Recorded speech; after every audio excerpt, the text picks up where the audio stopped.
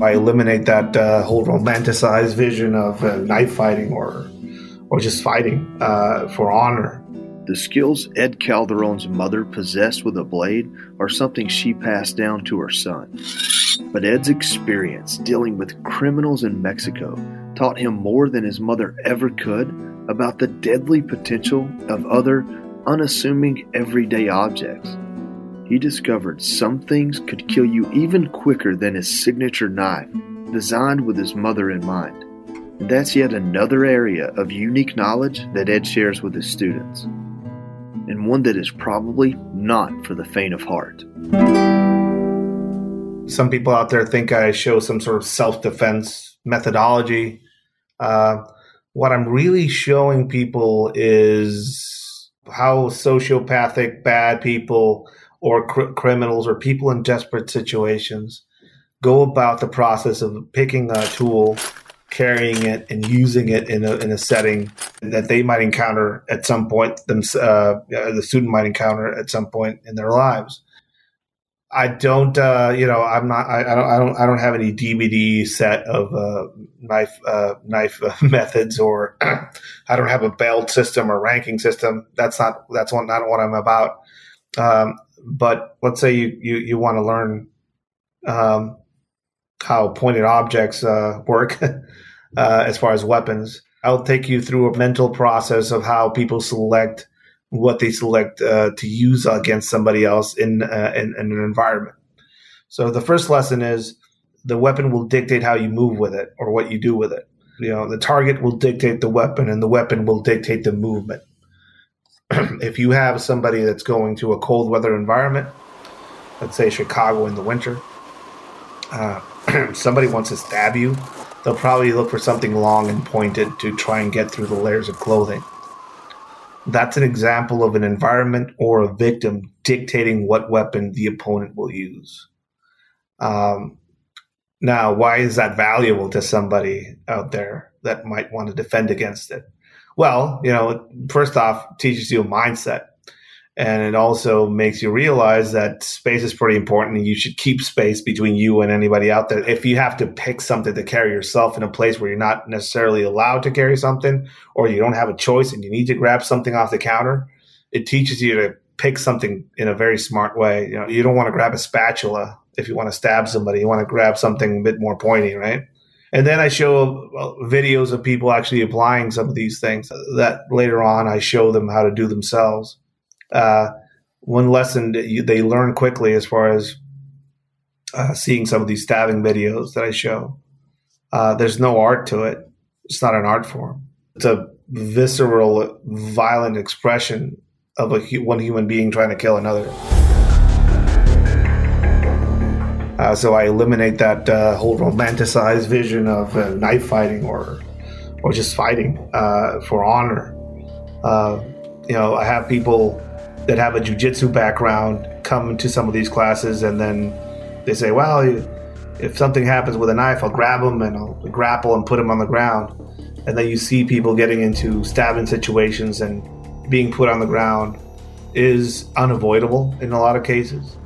But also it's a pretty bad place to be when you're rolling around with somebody that has a knife in their hands. But it's definitely a situation where people might find themselves in. First off, I need to get rid of a lot of misconceptions, so I show them these videos. I go through the mental process of picking something themselves. I show them some ambush tactics that are very common out there, both for them to know how to do themselves and know how to use them as a counter ambush type method. And then I give them a homework assignment. They can't spend any money. It can't take them more than 5 minutes to make, and they need to come up with something that could stab through a torso. I give them a few lessons on how something like that could be made, and they go out and they come back, and you usually have this table, and people make all sorts of things. You see people getting really creative with these things, again in a playful manner, but also they're learning something. I usually have filters that I tell people to kind of go through in their minds as far as if you're going to have something with you in a non-permissive environment, basically in a place where you're not allowed to have anything. Number one, I tell them not allowed to and not being able to are two completely different things. Right? So number one, locally sourced? Did you buy it where you're going to? That's one thing you want to kind of carry. You don't want to carry anything too exotic. So I'm not going to travel around with my exotic carbon fiber ceramic laser cut California straw with a point on it. I'm probably going to go somewhere and buy something similar where I'm traveling to, and just with a few quick modifications, I could just have something ready if I fall into a place where I need to use some of this type of stuff. And usually these things they're solutions to the age-old problem of being armed when you need to. These are situations, places, and events where if you want to be responsible and keep yourself safe, you actually have to become or have to start thinking in a very criminal way. So there's definitely some people out there that might need, that type of mindset. But one thing they all have to be able to do is go through a torso. So how do you replicate a torso? Well, I have a medium there, an organic medium there, usually in the form of a swine or pig carcass. That's the university that they go through, and I think there's definitely a value in coming out of that experience yourself. It doesn't matter how non-permissive the environment. You can arm yourself anywhere you are with many things, and if something happens, you can have a use of force option in most places, even if you are, in another country for some reason, or if you're separated from all of the things that you usually carry to protect yourselves. Every now and then I get the whole, well, I'll just shoot you. If somebody tries to stab me or with something like that, I'll just shoot them. Well, usually those people have never actually traveled outside of their own home state. Or usually those people have not, been in a place where they can carry anything. Or they've not seen themselves in a desperate situation where a firearm, a concealed firearm might not be the option that they're going to have. So again, getting back to just the mindset and basics, showing somebody how to be armed wherever they are. I think there's a power in that, and that's kind of what I go through when I do some of these classes. We're going to hold that thought and come back after this brief mention from our sponsor. Hey folks, it's your man Keyshawn Johnson here to talk about Angie, formerly known as Angie's List, your go-to home services marketplace for getting all your jobs done well. Now you might be wondering, what exactly is Angie? Well, let me tell you, it's the nation's largest home services marketplace, connecting over 150 million homeowners with skilled professionals to tackle any project, big or small. As a homeowner myself, I always have things I want to work on for my house, whether it's general home renovations or fun projects like putting in a pool. With over 200,000 pros in their network, Angie makes it a breeze to research, compare, and hire pros, ensuring every job is done well. Whether you're fixing a leaky faucet or planning a full kitchen renovation, Angie's got your back. And get this, folks, Angie's pros aren't just any old contractors. They're your neighbors, often running small businesses right in your community. Plus, they've been rated and reviewed by others in your area, so you know you're getting quality service. So why stress over home projects when you can turn to Angie? From finding the best price to scheduling a pro at your convenience, Angie's got you covered every step of the way. So get started today at Angie.com. That's Angie.com, or download the app today to get started on getting all your jobs done. That's Angie, your trusted ally in home services. Everyday carry, or what's known as EDC, is an expression that people use to describe items made for survival in extreme circumstances, but they can also be carried on your person every day, like a pocket knife or even a firearm. Ed, as you might imagine, is something of a legend in the world of EDC, and he explains that there are a few basic things he thinks everyone could benefit from having on their person at all times. These are the things most people might not even think of as survival tools, but they have gotten him out of plenty of life or death situations. Essentials that I consider essentials, a knife. Always carry a knife is a common rule everywhere. I know there's places where you can't carry a knife, but you can carry things that could cut, basically. So a cutting implement of some sort is something I always tell people to have with them wherever they are. What is a knife good for? Opening boxes, cutting clothing off people that might have an injury, so you can get a better look at the injury. You can cut through a seatbelt if you run into a situation, cut somebody out of a car. It's one of the oldest weapons out there. I don't want to carry a very specialized knife, so things like a karambit with a ring on it, or some sort of Cleon weapon looking thing with like two knives coming out of the back or something like that, or skull crusher, pommel or something like that. I tend to carry things that are pretty simple, pretty basic, with one edge that I can use as a tool. If you don't know how to use your knives as a tool, using it as a weapon is going to be completely off base. You're not going to be able to do that under duress. So one thing I always tell people to carry is a knife, and use your knife as a tool every time you can. So you'll get a familiarity with it. So if I'm worried about somebody with a knife, he's going to be a hunter, a butcher, or somebody with a lot of experience behind that blade. Another thing I tell people to carry is cash. What I mean by that is the best counter custody tool that I've ever seen is cash. People can get out of problems by paying their way out of problems. So knowing how much money to carry and where to carry it and how to carry it is a whole skill set that I go through in classes. But basically, I always carry at least 3 forms of payment. One of them cash, one of them electronic through with a prepaid debit card of some sort, specifically if I'm traveling. So I don't have any sort of risks as far as my financials being recorded somewhere or being stolen, identity theft and all that. And finally, I always carry around small elements of bartering, gifting, and or social lubrication.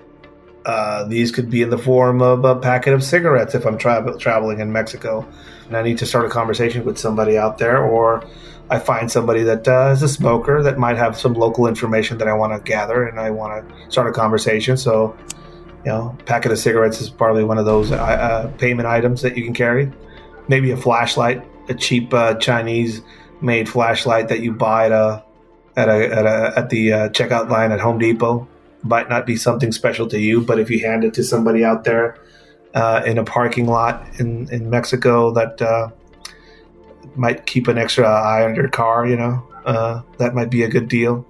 Maybe a cell phone, a small prepaid cell phone with credit on it that you can hand out to somebody out there as a thank you or as a means to get in contact with them is another thing. When I used to do executive protection details, I would always make it a point to try and develop connections or assets where I would be working, even if they were temporary. So a simple thing like giving a prepaid cell phone with some credit on it to a parking attendant that told me, hey, this is a phone that has credit on it. We're gonna be here for a few days. Do you mind? I'll give you this phone and I'll give you the credit in it, but if I run into any issues, can I call you just to ask questions about the hotel, about who's coming into the hotel? If you see anything weird at the hotel, can you call me? That type of thing. So I always tell people to carry around at least 2 or 3 ways of paying for things or gifting things or that type of stuff. A lighter, because fire is always a handy tool to have. And cordage. Cordage is another thing that I always make it a habit to carry, usually around my neck with a magnet clasp on it. Cordage is good for a lot of things. Improvised anti-theft device for your car. Basically tie your brake to your accelerator. So if somebody wants to steal your car, they're going to have to manage with that first. So try to figure out why the accelerator and the brake are attached together. So that's one way of utilizing cordage in a unique way. You can use it to barricade doors. Some of the industrial doors have a latch arm on top of them, so you can use that Kevlar cordage to tie that thing shut.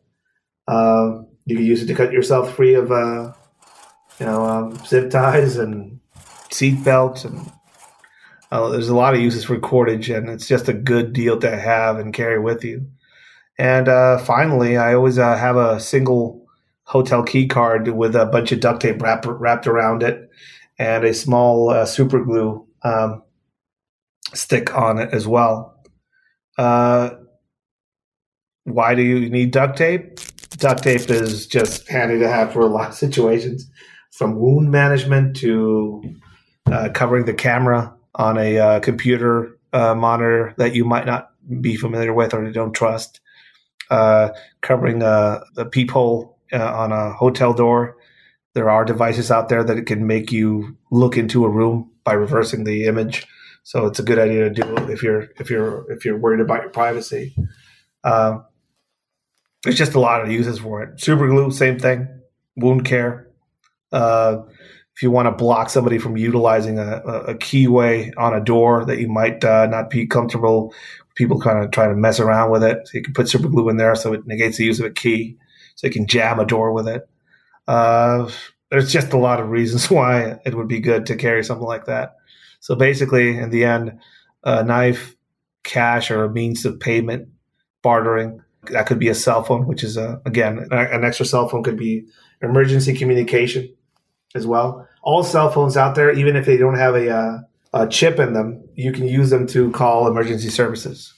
So a fully charged, small, cheap track phone could be cash, and it could also be an emergency communication device. So again, pretty interesting thing to carry just for a lot of reasons.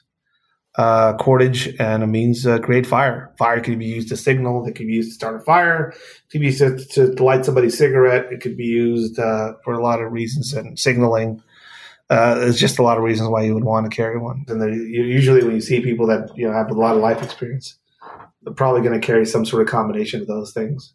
Some of the things that Ed considered most critical for one's survival can't be neatly tucked into a pants pocket or covered in one of his 2-day seminars. These are life skills. Not knowing how to drive a stick on a car. That's surprising to me. Then I'm aware that not a lot of cars are out there come out with that option. Having students show up at the class not knowing where the heart is, tell them, "Where's your heart?" And they'll grab their left shoulder almost. That's not where your heart is. People without a second language, which is kind of like it's a weird concept for me to kind of think about. A lot of Americans that I meet don't have a second language that come to some of these classes. They just speak English, which is fine, but life's better with a few languages. Maybe it's something I take for granted, but it's something that was really kind of pushed on me to learn how to speak English as a life skill, and also just to have a secondary language, because that's like something that's expected of you living on the border. Having people come into the class with basic life skills kind of not present, from you knowing how to use a knife to whittle something into shape to not having the concept of carrying things like medical equipment for emergencies, or just carrying a pocket knife in their life experience, because they've been taught at an early age that knives are weapons and they shouldn't carry weapons, or that if something happens, they should just call 911. And why would you carry a tourniquet, or why would you need to know how to pack a wound? That's what surprises me in a lot of ways, and also motivates me in a lot of ways, because I want to kind of expand their consciousness about the realities of life outside of the confines of their backyard or their country. Coming up next on Alchemy of Violence, Ed shares the twists and turns of his journey to recover from the violence and death he witnessed throughout his career. Yet another aspect of his life that has been anything but black and white. My mind went back to all the pot fields that we found destroyed, to people buying marijuana on the street, getting robbed or killed, and all of a sudden you're just standing there with this nice old lady eating a cookie, just feeling funny about it. The Fox News Rundown, a contrast of perspectives you won't hear anywhere else. Your daily dose of news twice a day, featuring insight from top newsmakers, reporters, and Fox News contributors. Listen and subscribe now by going to foxnewspodcasts.com. Listen to Fox News Podcast shows ad-free on Fox News Podcast Plus, on Apple Podcast, Amazon Music with your Prime membership, or follow wherever you get your podcasts.